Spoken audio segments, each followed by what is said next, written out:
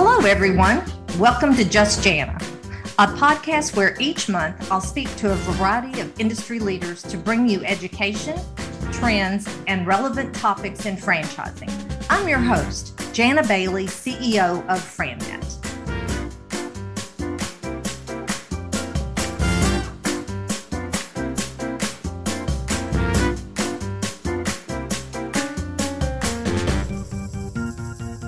Welcome, everyone, to this episode of Just Jania.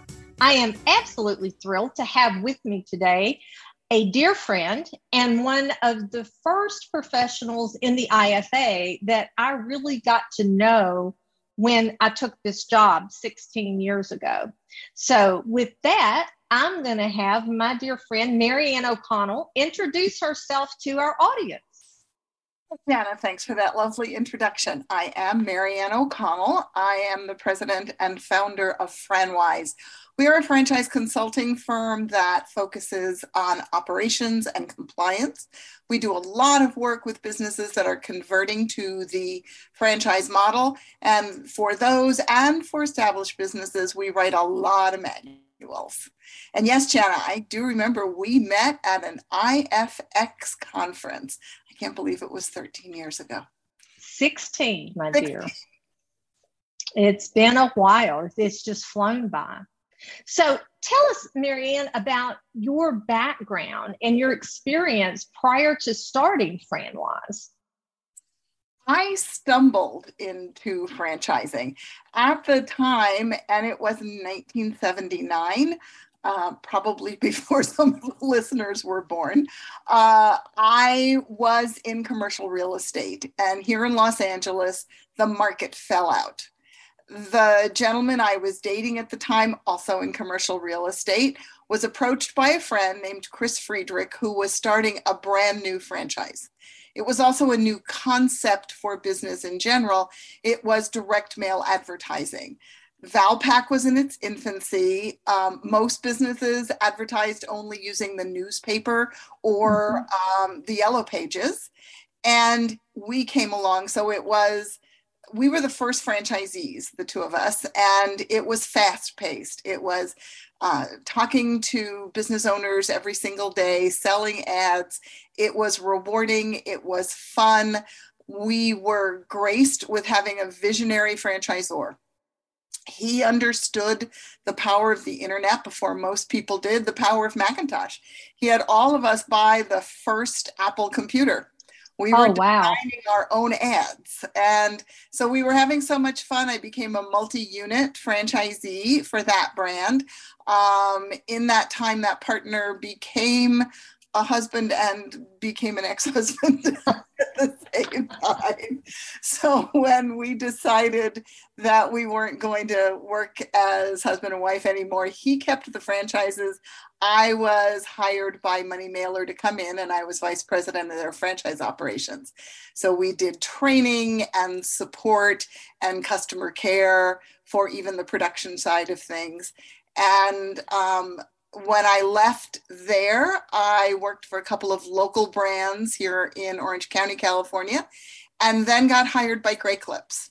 And I love it. We weren't even 1,000 units at that point. We got to open Southern California and Nevada, and then I also took over the existing territories of Utah and Arizona. And after a few years there, they're such a brilliant company. They were growing. We blew by that 1,000 unit wall easily, but they were so well structured, I got bored. I couldn't innovate.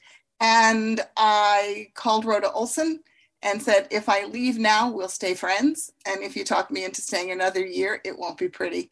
So she was gracious, but she was also devious and worked hard to keep me by keeping me as a consultant. So they were the first client for FranWise. Wow. And that's how they were my base as we built. So I've had great exposure now to some of the best companies that are out there. We have worked in service for about 300 franchise brands over the years. and I get to learn a little from each of them. So it's it's really a great experience. That's the beauty of franchising, and any of us that have that opportunity to work with different brands and different concepts, it never ceases to amaze me. And there's not a boring day because we're looking at so many different things. So go into detail. You touched on it a little bit, but tell us a little more about FranWise. Now, I know for the longest time, you felt like the only thing people really thought about when they thought FranWise was manuals, because you've done a lot of manuals. And I know you did the FranNet manual for us, and it's wonderful. But there are a multitude of other services you provide as well. And again, you touched on it, but I'd like for you to really focus on that so the audience has a good understanding of what you do. Thank you for this opportunity, because I'm obviously not hitting my marketing messaging correctly. We never got into this to write manuals. I really wanted to consult. As I said, I had been very fortunate that my first foray into franchising was we were kids and none of us knew what we were doing, but it worked out and it was a very successful experience. But there were things that could have been done better. And I learned as I touched more brands. So my attitude was, if I can go in and help brands that are starting to franchise, not to diminish what we write, but in the beginning, the manuals were information exhaust. If I have consulted with you and I've helped you work before you've even engaged an attorney to go through all the items in the FDD and figure out what makes sense to put in there. I do find too often, especially when brands come to me having been referred by attorneys and that work is already done, that the franchisor didn't pay a lot of attention to what was going in there, because it's complicated. There are rules that FTC puts in, there are rules that NASA has put in for wording, and we can tend to glaze over. Well, I'd rather go through and say, let's start with the financial basis. How much do you need to make as a franchisor to make this worth your while? So then if we can build a pro forma of what their costs are going to be. Now, what does your unit economics look like? And based on that, how many of those units do we need to sell to create the royalty stream that creates the wealth that you're looking for? And then what kind of support does that entail?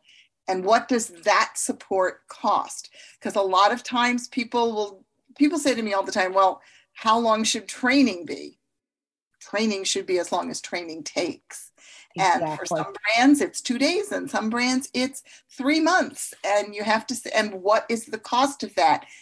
I find a lot of times development people are whispering in the ear of these franchisors and potential franchisors that if you were to make training longer, if you were to have certain requirements of them, it's going to change item 7, and that's going to make it harder to sell franchises. My attitude is, okay, so work harder. But I'm trying to build something that sustains. So even if you think you're hiring us just for the manual, trust me, I have an opinion on everything. It might not be right, but it's an opinion. I'm going to challenge my clients every step of the way as to what they're putting in there, what should come out, what should go in. So yes, our consulting services start with that, or looking at the documentation an existing brand has and saying, do you understand you have some triggers in here? I'm not an attorney, but I talk to them every day, and I will refer them back to their counsel, because things could be triggers for vicarious liability or co-employment. And Brian Schnell at Faegre gave me great advice years ago. Don't always kick them back to the attorney. Start with the insurance company. If that franchisor's insurance company won't defend you because you've put this policy in writing, don't put it in writing. So whether we're writing manuals or we're consulting, we are always trying to give you the why behind what is in and what is strategically left out of your manuals.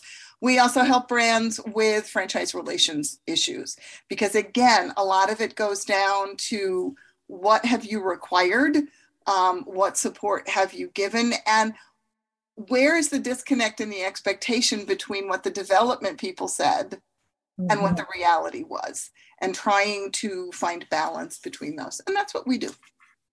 I love it. And of course, obviously, FranNet's in the franchise development side of things, but I wish more Zors would slow down and think through those things you just mentioned, because the very issues you talked about are what can make the difference in them being in business 5 or 10 years from now versus folding up the tent because of all the mistakes they made. And we do not like putting our clients into things that aren't going to stay around. So thank you for what you do for the industry. Well, thanks. And I mean, this isn't just a mutual, let's pat each other on the back, but your folks really take the time to get to know the brands and to understand them. I've seen some of your franchisees push back on a franchise when they say something here isn't making sense. So before we get to that point, it's my goal to try and help a franchisor look at their business a little differently. And I will say my main job, and if I could find out a way to monetize this, it would be great, is to talk people out of franchising. I get calls from your folks. I get calls all day long from people who have an idea and they want to franchise it. And I will be brutally honest in how long it takes, in what your minimum investment is going to be, about how long you're feeding that beast until any money goes back in your pocket, and what your role as a human being is going to be, and is that what you want to do? And most people say, well, this was really depressing. I'm like, great. Because I love franchising. Obviously, it's my 43rd year in the business. I absolutely love it, but there's a graveyard of brands that haven't made it. And I honestly believe we have a moral obligation to do it as best we can, because people are mortgaging their homes, their college funds, their retirement funds. And I don't want the government coming after franchising because all of a sudden there are a whole bunch of people who can't afford to retire because of a franchise they invested in. I couldn't agree with you more. And, I think we all have that obligation to try to help steer people in the right direction. I absolutely hate seeing people given bad advice and just, the documents thrown together and now they're a franchise and then they can't understand why we won't work with them. And it hurts my heart. So I'd a lot rather, I compare it to when I was in banking. Sometimes saying no was the best answer a lender could give a company because it wasn't the right thing to do. So what advice do you have for new franchisors or someone wanting to franchise their concept? So what do you start with when you're talking to these brand new babies? My first thing is make sure you have enough financing or access to capital. It is expensive. Way back in 1979, you could grow a franchise out of your garage. Money Mailer was literally grown with a printing press in somebody's living room. But that was before the internet. And the internet changed everything. Prospective franchisees can research you, know everything about you. And in doing that research, they're going to stumble across your competitors. So you need to have your act together. Not that you have to run into it as a 200 brand ready business, but you have to have the business to grow. Especially if you have something truly innovative. I'm working with 2 concepts right now in health and beauty that have some very new technology. One of them is piecing together the financing, and people are beginning to see that technology that's out there, and someone with better funding is going to eclipse them. The other one has really thought it through, has a couple of units operating, has their systems down, got the money and boom, they're going to come on the scene big. That makes a difference. Not that I'm a proponent of let's go out and sell 70 units a year, because most people can't support that, but you need to be prepared. And I will say the number one resource, and Shelley ought to start paying me royalty on this, I tell everyone to go to Amazon and download Shelley Sun's book, Grow Smart, Risk Less. Yep. The woman was brilliant when she wrote this. The numbers, okay, you have to adjust for some inflation and changes in the market, but it really explains what you need today, what you need in 5 years, and how you put all of that together. So I do tell them, have the money, have more than one unit open. One successful unit could be a fluke. Exactly. And this is all about replicating. So I explain to people, if you have this one unit and we're talking, go open a second and probably a third in demographics that are different than where you're currently working. And let's see what this thing can really do. Because if it's driven by a narrow demographic, that doesn't mean it's no go. It just means there will be fewer units. Therefore, let's go back to that equation we were talking about earlier. Yep. You're going to have to increase the fees per unit to cover the cost of getting it going. You and I sing from the same hymnal, my friend. I talk about proof of concept when they come to us. I want to see that the concept has truly been proven out, and like you said, more than one and more than one location, different types of demographics, because otherwise you don't know what's going to happen when they get into entirely different marketplaces and how it's going to unfold for that potential franchisee that invests in it. So scary stuff. I do explain to them is that if they get into this, the worst scenario is they award 5, maybe 8 units, and they decide or realize it's not working either financially or it is not working for them as individuals. And they don't at 8 or 5 units have enough money to hire their replacement part. Right. But you can't just say to everybody, okay, it was a nice experiment, I'm done, because you've signed a contract for 8 or 10 or 20 years with people. You have to figure out where's the money going to come from to unwind it. So think it through before you start. Exactly. Well, I can't believe how fast the time's flown while we chat. That one of the last questions I'd like to ask you, and you have pretty good insight to the industry. What are your predictions for the balance of 2022? It's always fun to listen to everybody. I tell people, if you listen to a bunch of salespeople, everybody's having a great year. It's the best year they've ever had. They've just got more leads and deals than they know what to do with. And that's not always the case. So what are you seeing, and what do you think the balance of this year is going to look like, Mary Ann? First of all, I'm shocked that that's not the case. But I thought that 20 and 21 were going to be the most uncertain years. And then here we open up again and we have such conflict in Europe. And that is going to it's going to ripple back to us in a number of ways. So I think it's an uncertain year. I do notice that Franchise Update had said that development seems to be leveling off. You really had a boom through the pandemic, which was bizarre, but that was the fact. But now all those units have to get opened. There's a lot of snow on the ground, sold not open, and they all have got to start opening. So I do believe that the focus will shift back into operations and into marketing, store level marketing, so that we can open more and more successful units. I do think that the uncertainty in the West and possibly in Asia will start to change international expansion. A lot of people would go for easy, low-hanging fruit by awarding a country to somebody.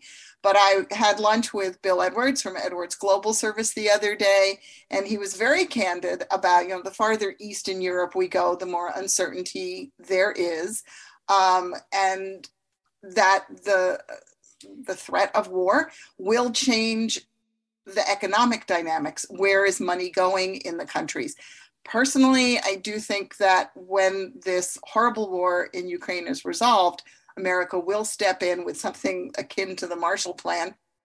And that could be an economic boon for America, but will it possibly, as companies can invest in rebuilding, will it pull some money away from franchising? So a lot of questions that I have. Mm-hmm. I'm not an economist, I'm a news junkie, but that's what I see as a year of uncertainty. But I think our brands need to focus on having their opening processes and teams in place, working with great real estate people, and focusing on getting all those units they sold open and being productive, so that when we level out again, we can have another growth spurt.